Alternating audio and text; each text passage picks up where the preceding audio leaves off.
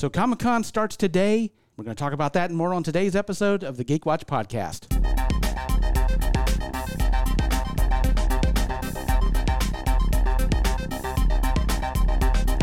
This is the Geek Watch Podcast with Brian Hatcher and Mandy Petrie.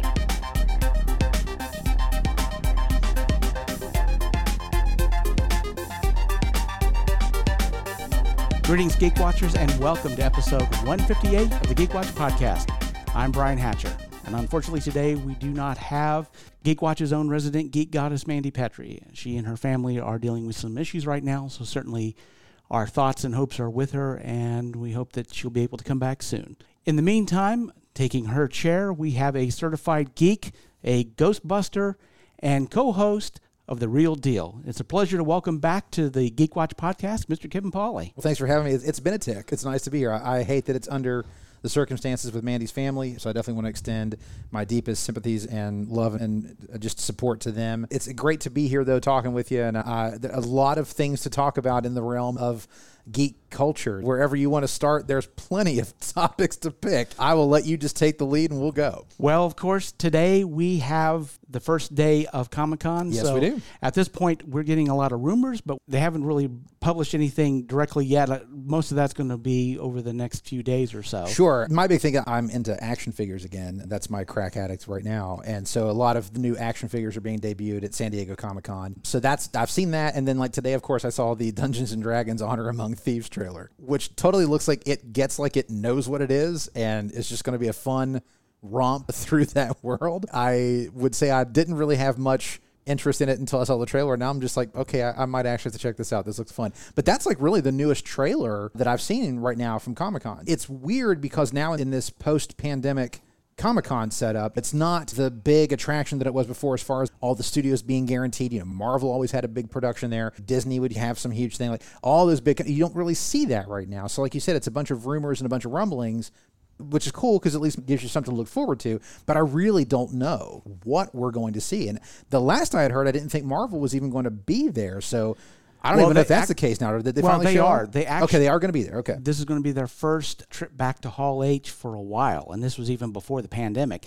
Now, I question this, however. A lot of people are excited because they think that we're going to be getting a lot of news out of Comic-Con, and I don't agree with that. I would agree with that statement that you're saying. I don't think we will. Because I suspect a bunch of teasers. Yep. But D23 is going to be where they drop the bombs. I would agree, especially since Marvel is under Disney's realm. I would say that's a very strong possibility. I think we will get probably information about projects we already know about. Mm-hmm. But if there's going to be like some major drops, like a Blade movie or something like that, like we'll see that. I'm going to agree completely. It'll be D23. The big thing I'm wanting to hear out of Marvel is just I want to finally hear what's going on with the Fantastic Four film. That's the film I really need. That's the film that I not only just need it to exist, I need it to be good.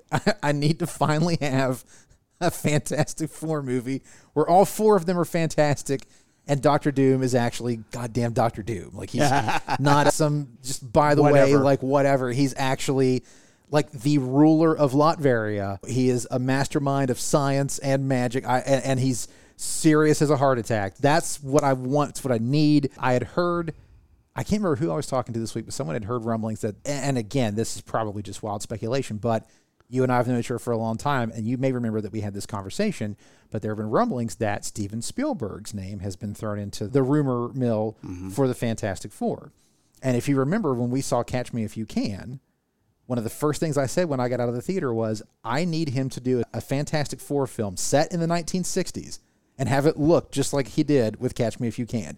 And that would be the most magical film that could be made. We may not get it set in the 60s like the original comic, but someone like Spielberg at the helm of really Marvel's first family, that's the kind of person that you need. You can't give that project to some new up-and-comer. You need to have someone with the gravitas to pull that off. Of the new guard, I would be like, James Gunn would be an excellent choice for a Fantastic Four director. But beyond that, when I heard Spielberg, I'm like, you know what? He knows how to work with visual effects.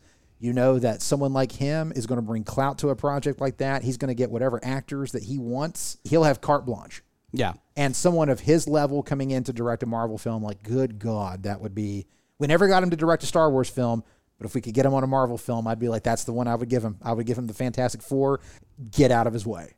Yeah. let him make it. Any of the news programs that you see online, they're all have been very quick to say, guys, don't get your hopes up for Steven Spielberg. Yeah, it's definitely a huge grain of salt, humongous. But I'm just saying, from a geek standpoint, and Spielberg being my all-time favorite director, he's the reason I got into movies. Yeah. God, would I love to see it. You can't imagine a better pairing to me. Oh, for sure. And my point being is that so many people are saying, hey, don't count on this, that it makes me go, why are they all saying it? Yeah. This could be a swerve. Who knows? It could be. Who knows? But regardless, that's the project I'm most excited about for the future of Marvel is by and far the Fantastic Four. I suspect we'll probably see a little bit of something from Wakanda Forever. Absolutely. Yeah, I think that's a given. And I would think we won't see any of the Disney Plus stuff. That's going to be all D23. No doubt in my mind. That's all back there. Now, we may get... Maybe the new Guardians. The new Guardians. I could see that, especially since they're doing the Christmas special. I could see something, they might push that a little bit. Although, again, that might wait till D23 because it is a Disney Plus special. I could also see maybe we might actually get a little inkling of Blade if that's where they're at with that. But I really think, I'm with you, I think all the big stuff, all the big cards they're holding in their hand, that's all going to be D23 because they really control that. That's their thing. And they're going to absolutely make sure they've got the best for their thing. Yeah, they're not going to come out swinging at... They don't, but the things they don't need to. Really, they don't need to. Yeah, just enough to get people interested, and that's what I suspect. So I figure we may get a taste of a few things, but yeah, I wouldn't count on any major thing until D23. I'd like maybe if they could give us some info about Daredevil, like what they're doing with Daredevil. We know that Charlie Cox is back in that role. Just, is it going to be a Disney Plus thing? Is he going to pop up more in the MCU? If they could give us some of that information, that's definitely something I really want to know. Yeah, he has already been confirmed he's going to be an Echo. Okay, that's cool. Yeah. That's super cool. What a great thing for him to come back into. That would be excellent. Yeah. Because, of course, Daredevil and Echo have a history in the comics, and if you're bringing back the Kingpin, Wilson Fisk... That's a brilliant combo right there. That is. That's smart money. And like I said, there's been little bits of rumors. I heard that they're going to announce at Comic-Con that Henry Cavill's coming back as Superman.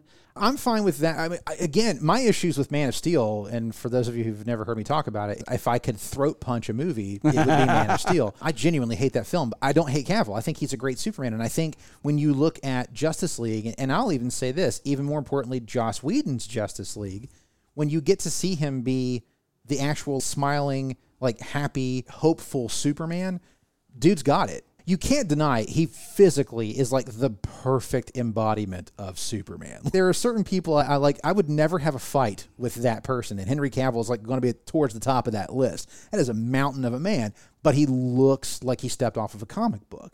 Yeah. And his Superman is wonderful. And when you get to see him be the human Superman, and again, that's so important, the word human, because all they wanted to do in Man of Steel was talk about how he's an alien and not a human. He's an alien, yes, but he was raised on this planet. He's a human. His DNA and everything is different, sure, but he's a human. And when Cavill's given the chance to do that, he does a great job. So I personally would be totally down with that. Now, I will say on the DC side, I'm really stoked for their upcoming films. And I will tell you right now, I don't know that I'll anticipate another one of their films more than Shazam 2 right now. Because, A, I love Shazam. It's wonderful. It's Superman Homecoming is the way I described it. It's a wonderful film. And then you bring back all those people and you throw in Helen Mirren. Oh, yeah.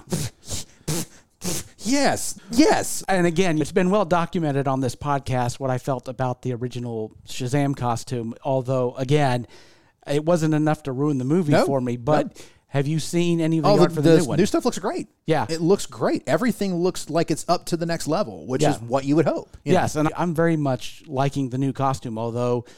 Not everybody likes the new costume, but then again, you can't make everybody happy. Well, and the thing is, the iconicness of it is that you still get the red suit with the lightning bolt and the cape. If you've got that, you've got Shazam. Now, the texture and how the bolt sits on whatever, fine, whatever. But the main idea is there, and I really have no problem with it. I think it's totally fine. I certainly feel like a lot of that costume design is following the lead of Black Adam.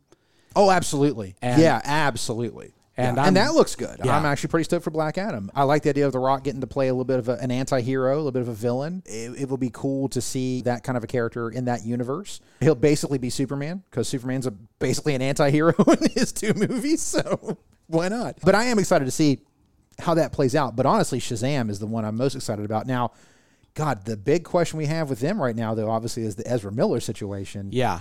What is going to happen with Flash? And what does that mean for the future of that franchise? Because I'll tell you right now, I have no love for Ezra Miller at all, but I sure do love Michael Keaton, and I sure can't wait to see him back in that bat suit. Yeah. And I really don't want to see that ruined because of Ezra Miller and their incredible arrogance and their ridiculous nature in these past few years. I genuinely don't get it. I really don't. You've been given the keys to the kingdom, and you have completely just ruined it. And the other thing of it, too, is that obviously there's just way too much money into this that they... They can't just redo it. They've already put tens of millions, hundreds of millions into it probably at this point now. Not that they haven't put $100 million into a remake of something. Right.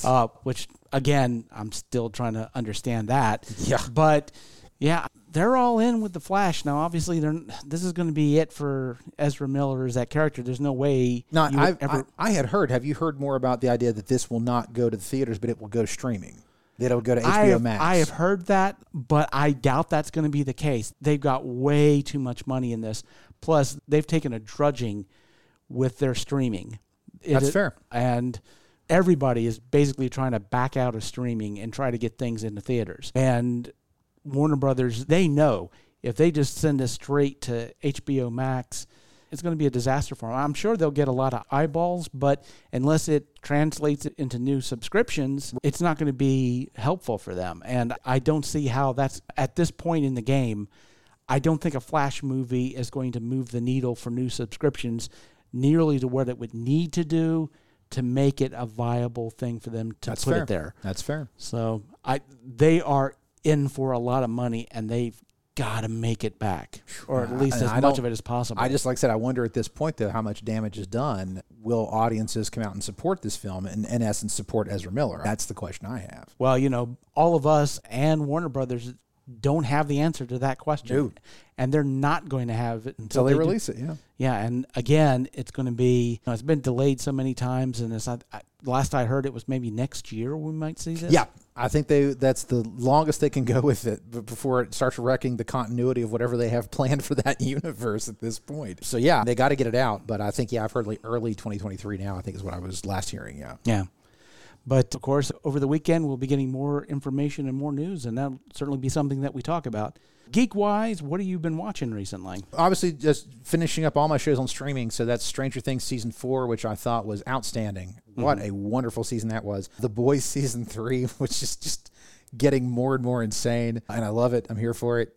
It's just, wow, that's been something else. And then just finishing up Miss Marvel, which, what a little breath of fresh air that was. What a cute, fun show that was. I was stunned how much I liked it. And the final episode, Mandy had made a note there when she was talking to us about this, was the name drop of the X-Men. You get that little theme music. Yeah. And, of course, we heard that earlier this year from Doctor Strange and the Multiverse of Madness. So I'm really liking that they're letting us know that the X-Men are coming and using that theme because people know it. It's a very iconic theme of the 1990s. So I loved that aspect of it. And I love that we're getting mutants now in this world. So that's, to me, really exciting. Film-wise, of course, I just saw Thor: Love and Thunder, which was fun. I don't like it more than Ragnarok. Yeah. But I like it. It's fun. It's fine. I wish it could have struck a little bit more of a balance in its tone. But it's a Taika Waititi film, and he's always fun to watch, so no harm, no foul there. And let's see, what was the most recent thing I did? Honestly, everything I've watched this year, nothing has done the impact for me as Everything Everywhere All at Once. Oh, yeah. Nothing has come close to the sheer genius and joy and art on display in that film. Goodness gracious. And I saw that it's getting re-released with 8 minutes more footage, so I'm like, okay, I'm back in for that. So, yeah, of course. Done. Let's buy that ticket. So yeah, super stoked about that. I'll be honest, the two movies that have shocked me the most this year, the two I've enjoyed the most, were Everything Everywhere All at Once and The Black Phone. Yeah. That film blew me away.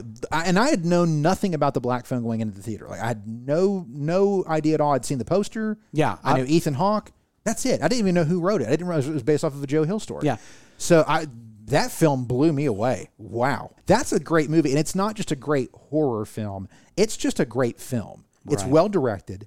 It's beautifully acted. Goodness gracious. Those two kids, the leads in that, they got futures. Mm-hmm. Let me tell you right now. Ethan Hawke, also outstandingly good in that part. And I believe now it's on video on demand. It's on some streaming services.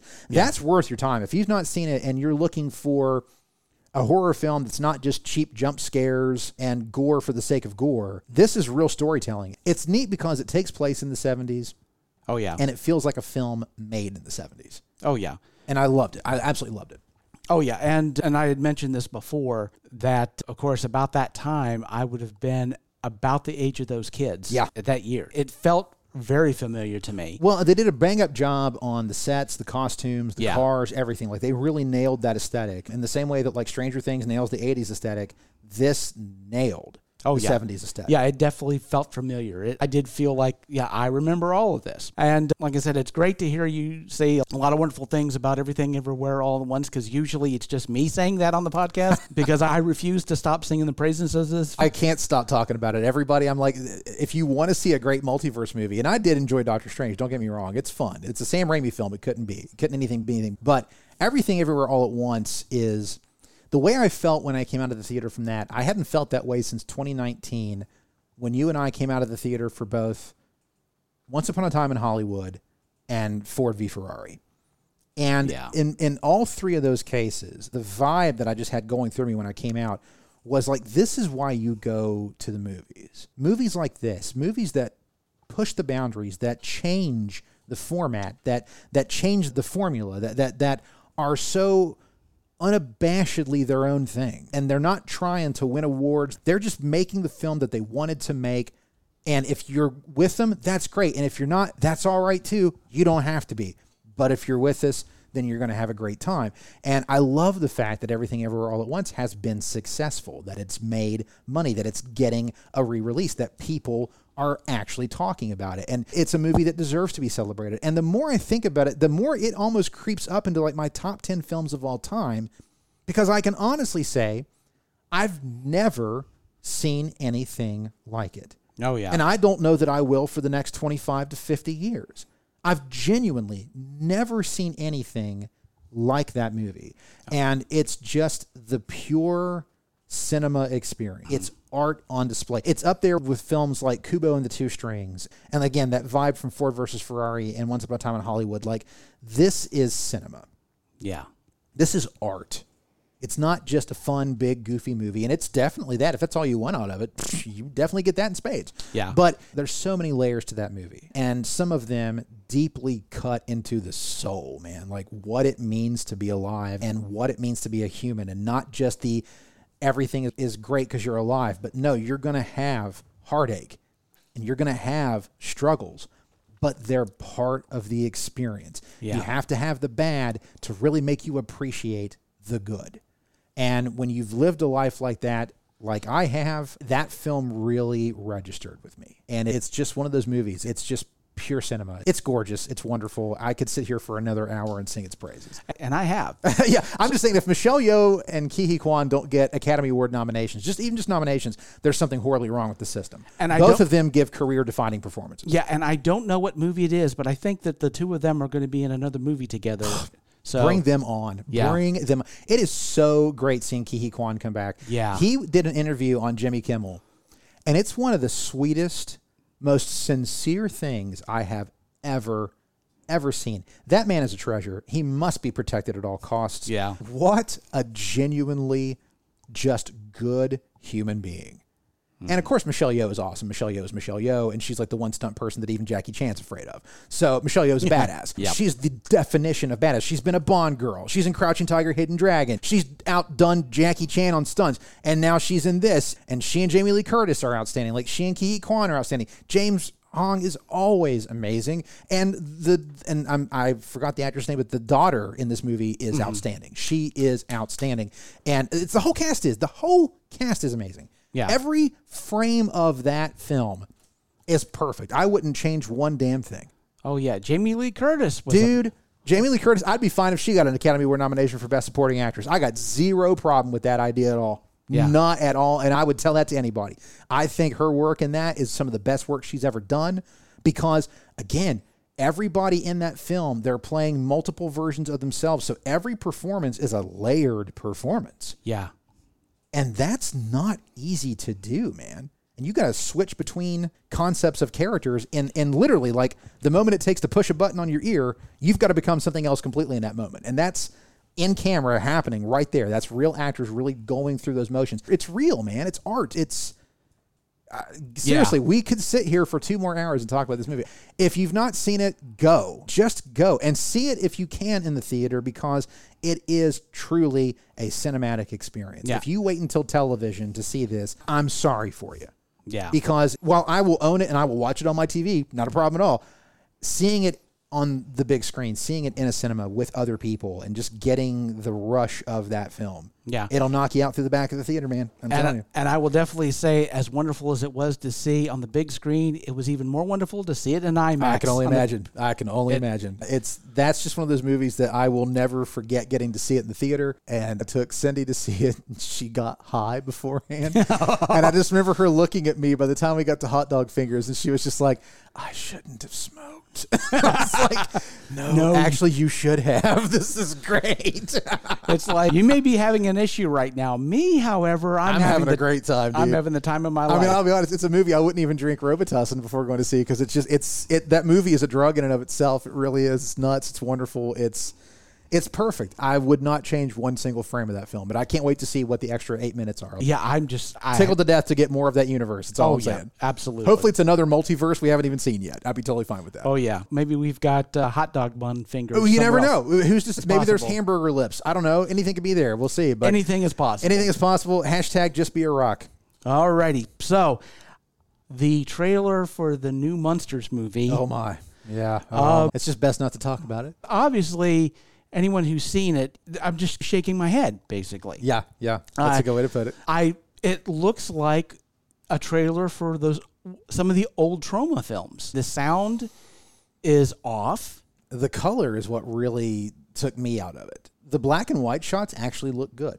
Yeah, they really look like the TV show. Seeing it in color, Herman just does not. He's he's almost like neon green, like glowing green, like toxic waste green. Yeah. And I just, no, it doesn't register with me. Yeah, the thing, too, is that if you saw, of course, the Munster, there were a couple of Munsters Go Home and stuff, sure. And even when they were in color, they didn't look that ridiculously overdone. They looked, for lack of a better word, they looked like they would really look in that universe. The Herman's green, yes, but he's not day-glow neon green. He's very muted. He's dead skin, so it's that kind of that bluish green, as it should have been. Yeah, and I think the reason why it was done that way is because they knew they were going to be shooting black and white scenes, and if you're shooting in black and white, that's the type of color you want to use. You have to, yes, absolutely. But you have to change the makeup if you're shooting in color. Yeah.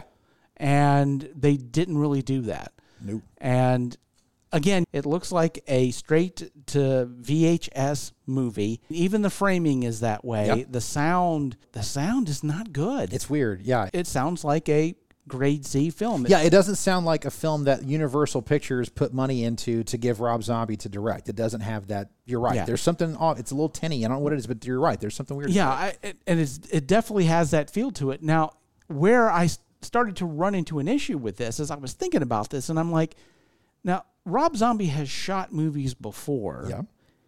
He knows how to do sound on a film. He knows how to basically set up a shot and all of this. Sure. It's not like he just doesn't know what he's doing. So is he doing this on purpose? Is this what he intended to do?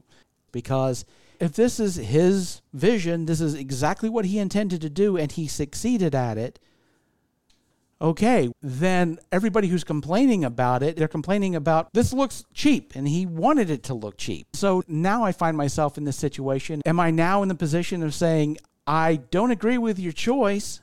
I haven't seen your movie yet, but I think you made a bad choice with doing it that way. I found myself torn because it's like artist's vision versus the audience's expectations and what they want. Sure. Going back to DC, this Rolling Stone article accused Zack Snyder of using bots to go in and all of the release the Snyder Cut. Yeah. So basically, he used bots to get the attention for Warner Brothers to actually do it. Okay. Yeah. Well, that's how he got the People's Choice Award thing recently. That was actually that was confirmed. It was like spam. Yeah. How on earth did that get the best comic book moment or whatever, the iconic moment over every other film that was on that list? Yeah. Even over Spider-Man Far From Home, or No Way Home, no. And there have been denials that this was a thing, and so it's still questioned whether he actually did it or not, although Like you say, it seems like he has done this before in other places. I'll just say, would it shock me? No, Yeah. it wouldn't. Wouldn't shock me at all. And it's, for me, I guess, if that's what he did to get it done, then you know what? Hey, more power to him as far as like, boy, you really duped a studio to dump a ton of money so you could finally release it. Now, don't get me wrong. Like, everything that happened with his family and stuff, like, that's tragic and that's awful, and I wouldn't wish that on my worst enemy. And I want to make sure that I say that before I say this, but it's like, you moved away from it. You were doing other stuff.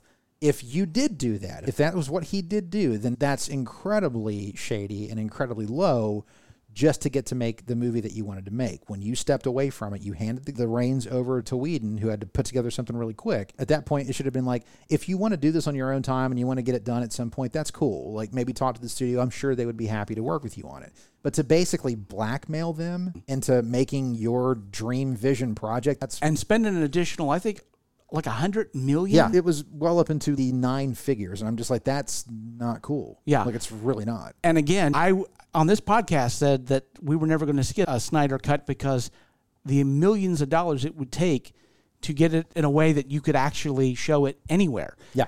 And you're not going to see a 4-hour cut anywhere. Yeah, and you if did. it wasn't for the fact that you had HBO Max and A pandemic where everything shut down. And the fact that a new streaming service and Warner Brothers wanted to kick it off big, and this could be something. And it worked. At that level, it got subscriptions. Yeah, It did. But at the same time, you have Zack Snyder using fake fandom to get something through. That's just not cool.